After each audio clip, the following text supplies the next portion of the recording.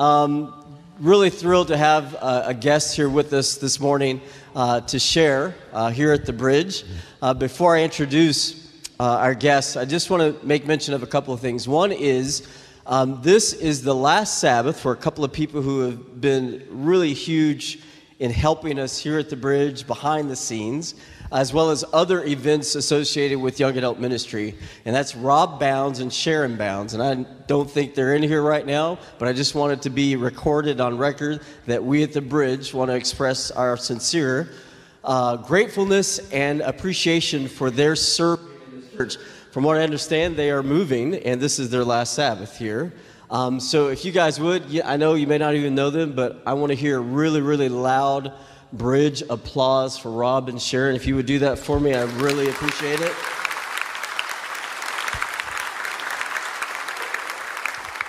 Amen. There's just a lot of folks working behind the scenes in terms of audio, technical side of things that you don't get to see a whole lot of, and we appreciate all of them. And so when a couple of them have to take off and there's a change in their world, we want to acknowledge them as well. One other thing is, again, as Liberty mentioned, Pack the Forest is today. Really, really, really excited. It'll be our biggest one yet. We have more volunteers than we've ever had volunteer for Pack the Forest. And so really, really excited. We're continuing the fundraising, though. We're not quite there. We've topped over, we're over $15,000, maybe approaching $16,000. We need to get a little bit over $20,000. So we got some ground to make up, but what we all know about churches is that December is a huge month for giving. And we're grateful for December. So if you can give any amount, this week I've had people just tell me or say, hey, how much do you need? Or, hey, we're going to give $500, we're going to give $400, we're going to give $20, you know. Please feel free to do that. Please give, and specifically give to Pack the Forest, and it'll help us provide all the meals and all the backpacks, as Liberty mentioned earlier. You can also stop by our booth if you want to learn a little bit more about it. If you haven't registered, you really can't register. We're sold out on registrations, but you can certainly give. We will take your money even though you can't be there. Amen. So if you will do that, you can stop at our booth. You can donate there, or just mark your tithe envelope and drop it in somewhere. Really, really pleased to have Pastor Carl Ricketts here. He is the Director of Pastoral Care for Florida Hospital South. So I guess technically he's chaplain Carl Ricketts, but I also see you as a pastor, but he's a good friend. Would you again give a warm round of applause for Pastor Carl Ricketts?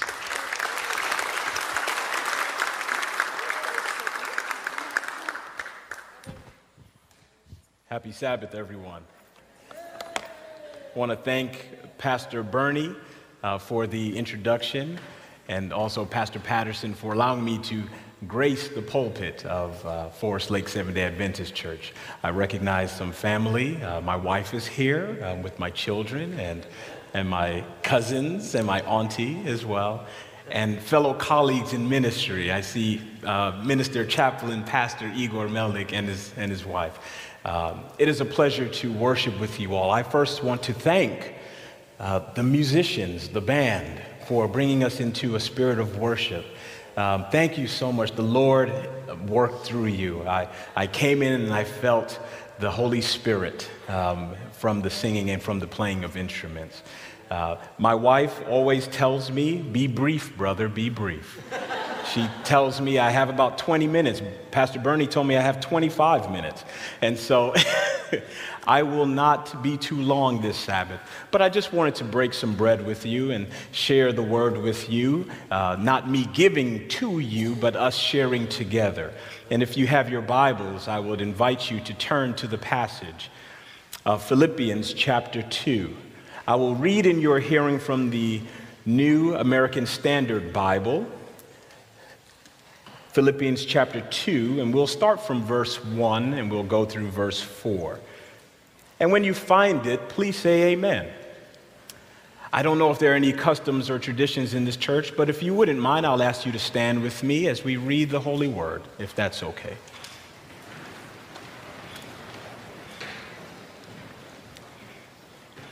And I will read in your hearing. Therefore, if there is any encouragement in Christ, if there is any consolation of love, if there is any fellowship of the Spirit, if any affection and compassion, make my joy complete by being of the same mind, maintaining the same love, united in spirit, intent on one purpose.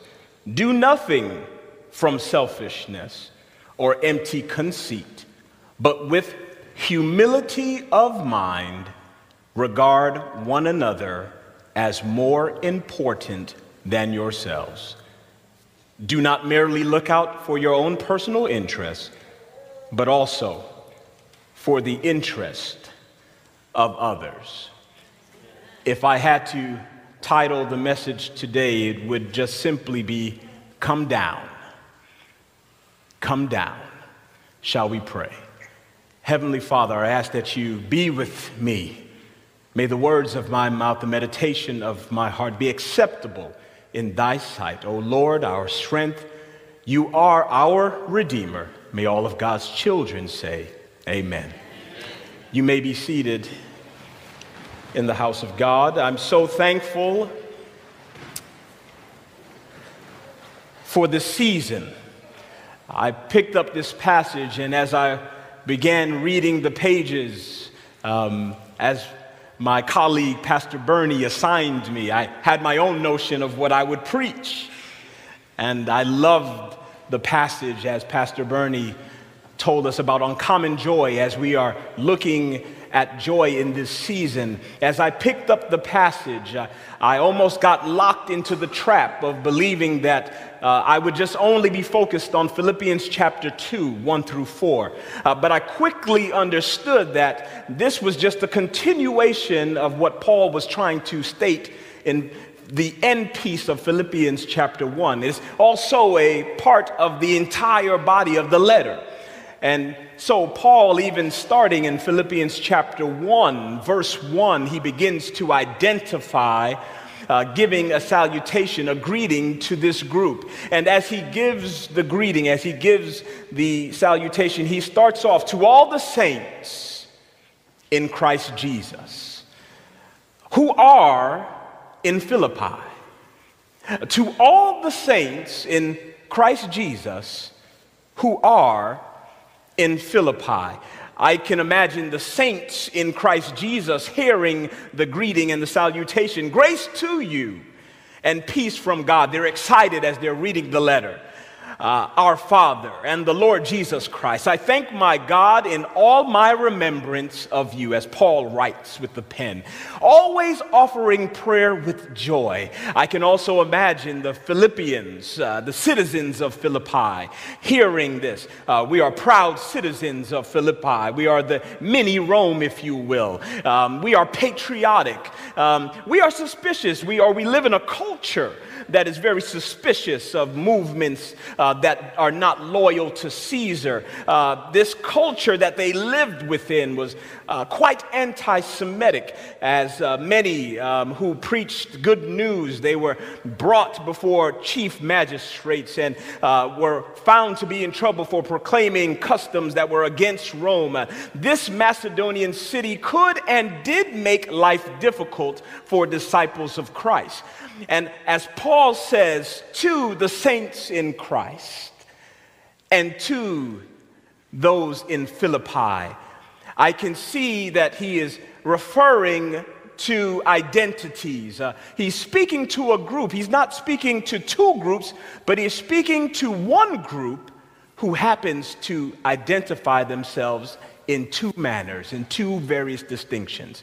They are part of the body of Christ, but they reside in the city of Philippi.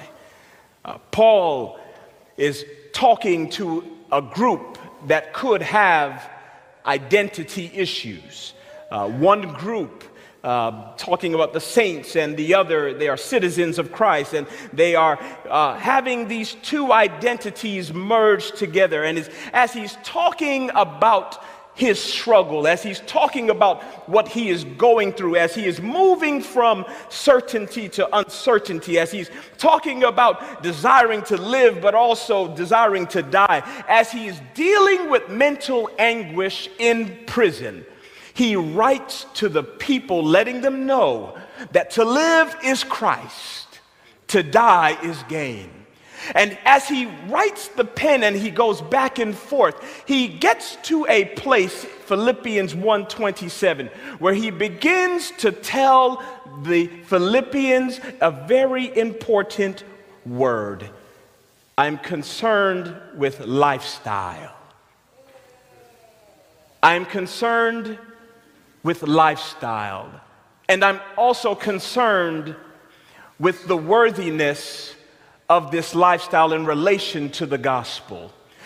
He's dealing with a group of Christians, saints in Christ, who live in Philippi. And anytime that you're dealing with multiple identities, you've got to be able to understand which identity has dominion or priority. As you're looking at this, he begins by saying, you are saints in Christ who are in Philippi. I've heard passages that speak, be in the world, but not of the world. And as he is breaking this down for them, as we think of identity, what is identity? What is this thing of identity? It is basically derived from the Latin word dem, which means same. And when you look at this, your visible conduct should consistently reflect your inner character. This forms your identity. So you have an inner identity and an outer identity. The visible you, how you are known by others, your personality, your mask, pretenses, outer appearance, and then the real you, how you are known by God, your basic nature, your character, your value system. There are times when we come into identity crisis, when we have questions as to who am I, what do I believe in, what values should I live by, what do I want to do with my life. Many times loss of a job or loss of a loved one can bring about an identity crisis. And Paul is speaking because he's going through a point of anguish where the threat of losing identity is real. He is in prison and he wants to let the saints know that the experience I'm going through is not too far from you. And so I'm concerned with your lifestyle. I'm concerned with the worthiness of your calling. Lifestyle, when you look at this word lifestyle and in the Greek, this conduct, it is politeomai, and it really has that root of polis, which is city, how you live your life in this place. And then he has another word, which is worthy, axios. And he is not referring to worthiness in terms of an adjective of who you are, but it is an adverb describing your worthiness to the calling of Christ. And so what Paul is pointing out in this passage, as he talks in 127, he says, I want you to conduct yourselves worthy of the gospel of Jesus Christ. I want your lifestyle to match up with the gospel. And it is interesting, as Paul has hit an intersection in his life, he is saying to the Philippians, you too, if you travel a little bit, you too, if you keep moving from day to day, you too, as you go from season to season, will hit intersections where your lifestyle must be in congruence with the gospel in order for the community to see where you are coming from. The challenges that come from the community, such as oppression, such as Paul is even imprisoned for his views and for his belief. These challenges that come from the outside, Paul is saying, I do not want these things to change and corrupt impact and negate the calling that is on your life. Your lifestyle. It is not something that you determine for yourself. We are not our own. We are bought with a price. Your lifestyle. It is not something that you just say, this is what I'm going to be. But you have a calling and you are to live worthy of that calling. A lifestyle. Can you imagine that the one who breathed life into you and caused you to be, formed you out of the ground and breathed into man the breath of life, causing him to become a living soul? He is looking for a return on his investment. And when you're looking at this lifestyle and worthiness, Paul going through the struggle at the intersection of Christian living and society, he does not give up on his lifestyle because of challenge. He does not give up on his calling because of obstacle. He does not give up on his calling because of imprisonment. But rather, he is encouraged that if there is to be any glory in Jesus Christ, in his life or in his death, it will come, because he will not give up on the one who has created him. And so he admonishes the believers in verse 27, only conduct yourselves in a manner worthy of the gospel of Christ, so that whether I come and see you or remain absent, I will hear of you that you are standing firm in one spirit, with one mind, striving together for the faith of the gospel, in no way alarmed by your opponents, which is a sign of destruction for them, but of salvation for you. Paul wants the readers of Philippi to get in their head, you cannot let society dictate your unity. You cannot let society dictate your lifestyle. You cannot let Philippi or Rome or the Macedonian region tell you how you are going to be unified in Jesus. And this thinking, this mindset, with Christ as the head and with us as the body, it causes Paul to move into the teaching in chapter 2 of Philippians. As he moves into chapter 2, after dealing with our lifestyle at the intersection of relationship in society, he begins by speaking to us how believers' community should exist. The community of believers, that would be the community of Forest Lake. The community of believers, that would be the community of the church I go, Mount Olive. The community of believers, that would be us as Seventh-day Adventists. Worldwide, whether it be local or worldwide, our community of believers, whoever proclaims the name of Jesus, there ought to be some unity that says we are who we are. There ought to be a lifestyle that says this is who we are. And Paul, in breaking this down, he in this title is saying, be like Christ. Paul, I love how he does it.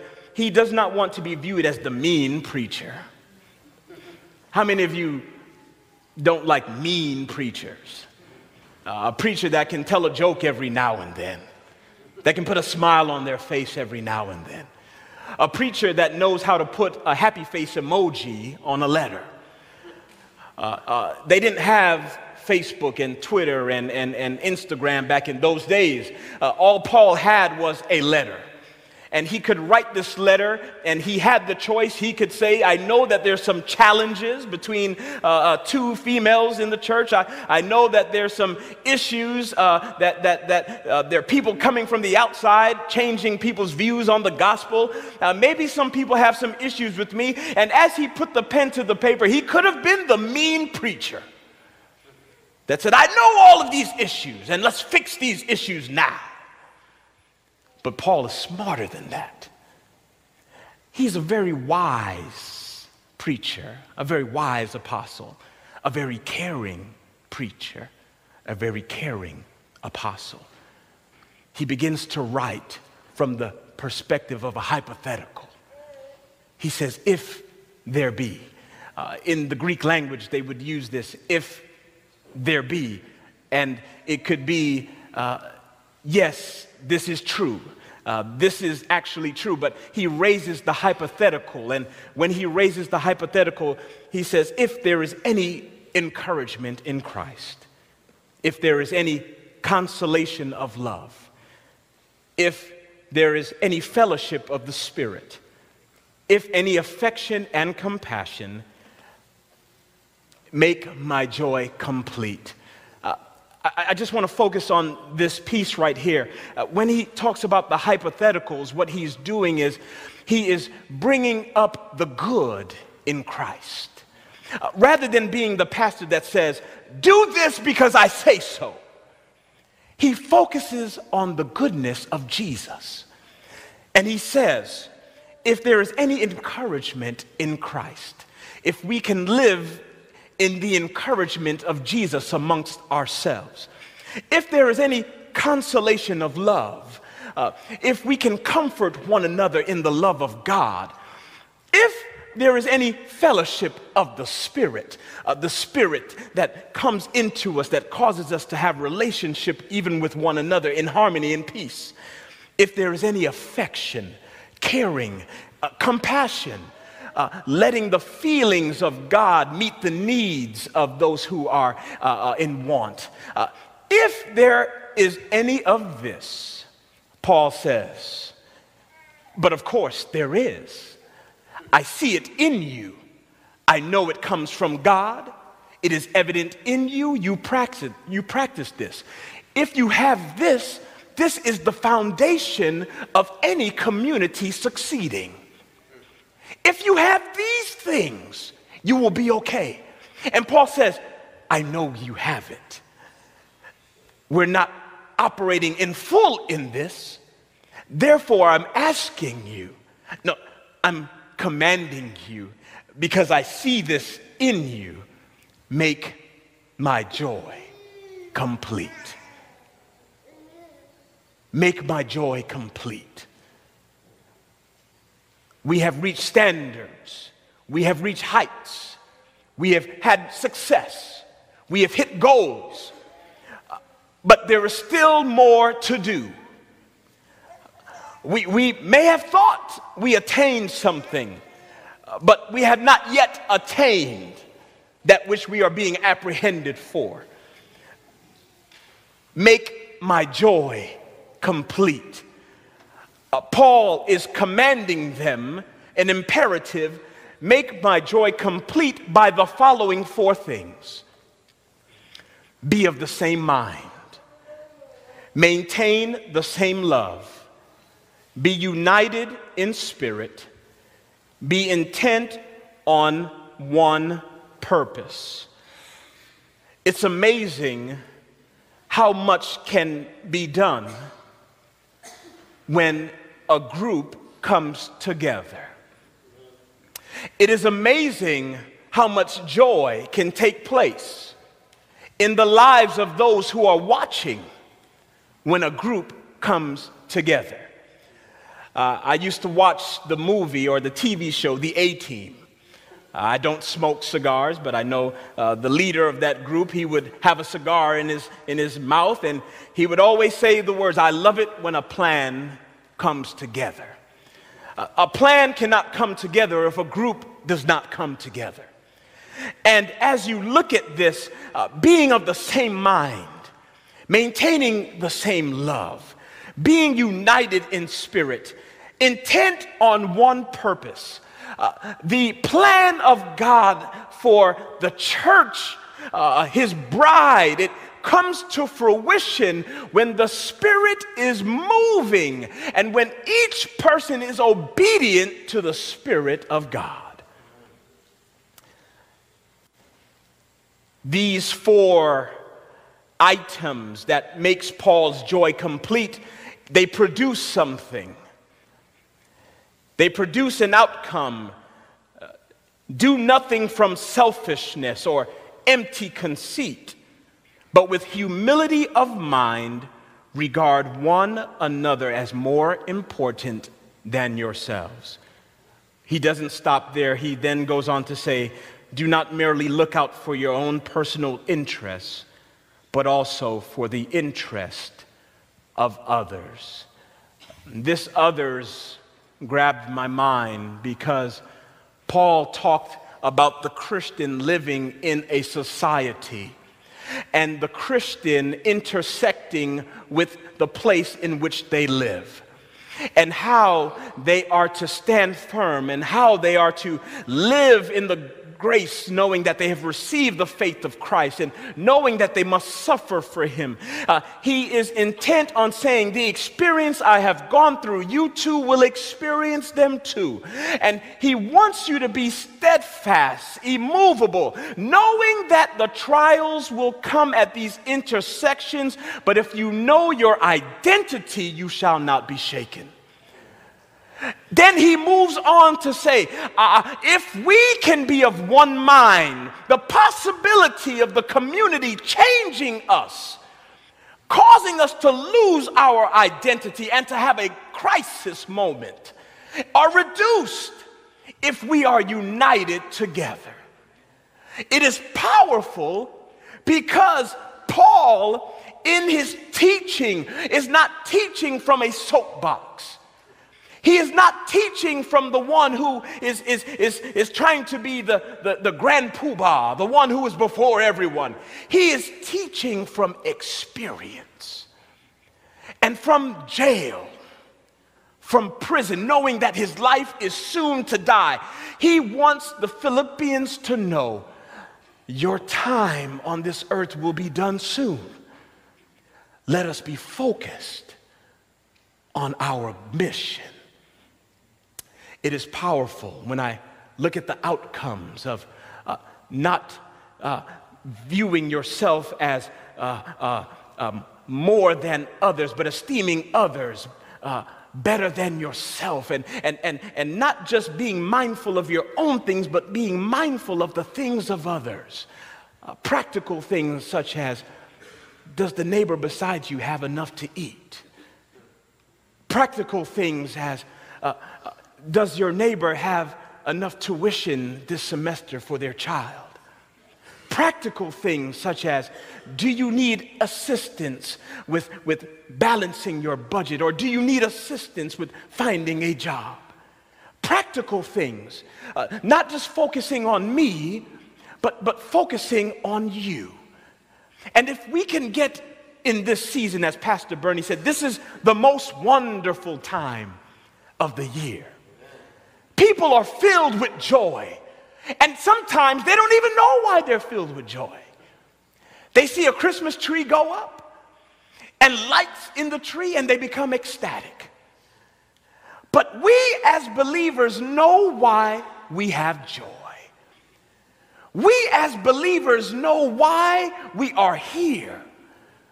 Because we have a Savior who is coming again for us. And even in this season, it is a story about how he loved us so much that he decided to come down. Paul gives allusion and foreshadowing to the mindset of Jesus Christ, who thought it not robbery to be like God, but he humbled himself and came down so that you and I could experience eternal life.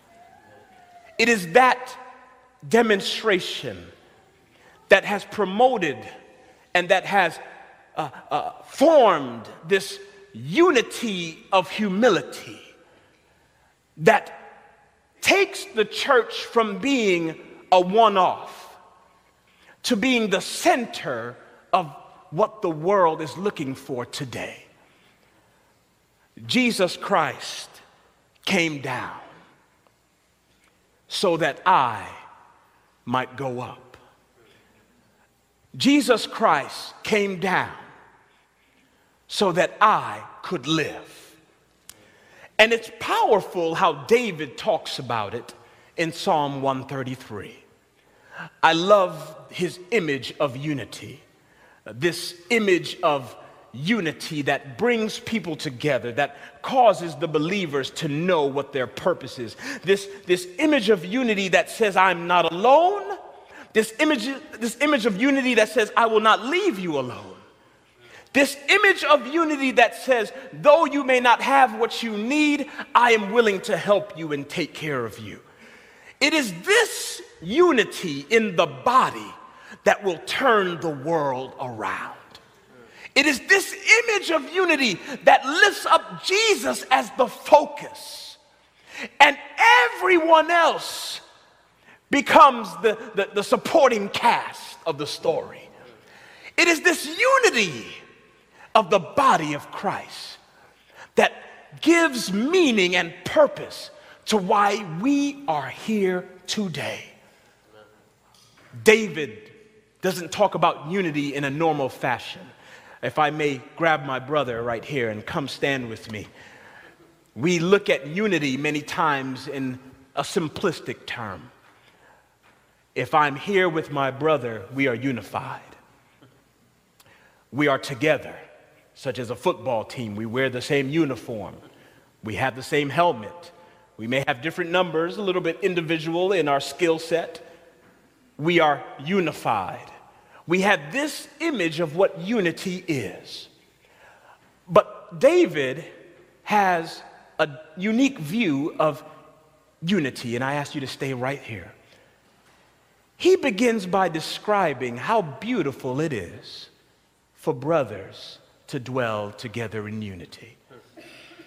He said it is like the oil that comes down the beard of Aaron, even coming down all the way down his body, covering up the ephod, which represents the children of Israel. And the oil comes down even as sweat comes down my face.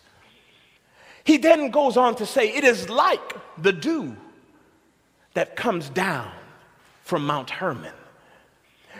The dew that comes down from Mount Hermon. This dew doesn't just reside in the upper atmosphere, but it comes down to fill the entire region. What is David pointing out? What is the picture that David is trying to get across in this image? He says in the two images that something comes down. Something comes down, and by something coming down, things change. By something coming down, people are blessed.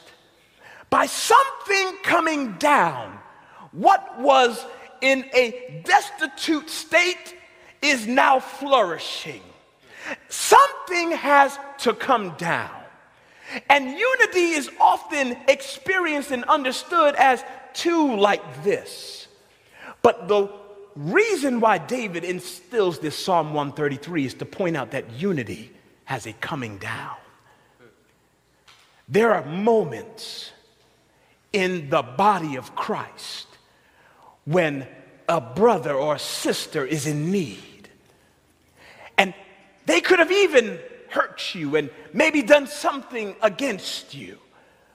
But it is the coming down moment that allows there to be unity.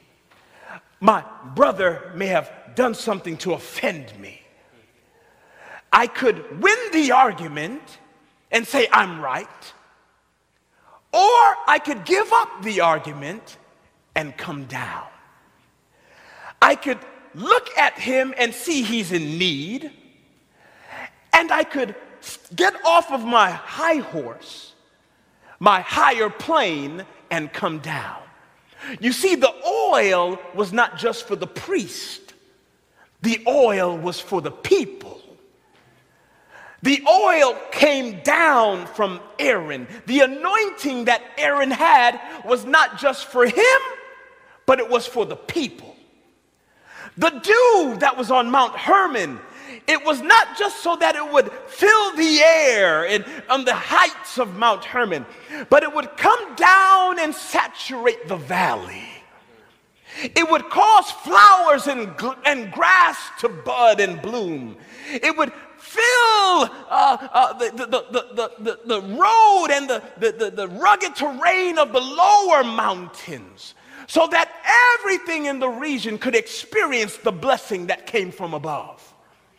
When you experience unity in the body of Christ, it is because you are modeling the coming down of Jesus Christ. As he came down as a babe, gave his life to be the ransom of many. As he came down, joy filled the world. As Jesus said, I know we have odds and a gap between us, but I love you so much that I'm going to commend my love to you, that I'm coming to be unified with you today. Can you see the picture that David is painting? Can you see the significance of each and every one of us coming down, esteeming someone better than us, coming down, looking out for the interest of someone else? When the world sees that in the church, when the world sees that in the church, I don't know if you heard me, so I'm going to get my contextualized African-American Jamaican preaching out. When the world sees that in the church, their joy will be complete. I challenge, I admonish, I exhort. Don't let the world change our unity. I challenge, I admonish, I exhort. Live unified with brothers and sisters in Christ. I challenge, I admonish, I exhort. Let the world see what they are in need of today. It's bigger than gifts. It's bigger than wrapping paper. It's bigger than St. Nicholas and hot chocolate. It's bigger than any of the world's spin on this season. The church has the joy of Christ. Shall we pray? Heavenly Father, I'm asking that those who watch us, as we intersect with them in this journey, they will see one church. They will see a bride that is being prepared for her groom. That they will see love in us. That they will see compassion and affection in us. That they will see humility in us. That we would even take the time to be mindful of how we tweet information. That we would be mindful of how we post things on Facebook when we talk about the love of Jesus in relation to our community. That they will see that we are so mindful and so loving of them. Lord, only because we are so mindful and loving of each other on the inside. Even as Paul wanted his joy to be full, Lord, we desire for you to see the best in us, development in us, growth in us, so that we will put a smile on your face. And Lord, the joy that you have given to us, may it not be snuffed out by the anxieties, the frustrations, the stress, the politics of this world. But may our joy be on full display, even as a candle on a hill, that the world will see you high and lifted up. We ask these things in your name. Amen.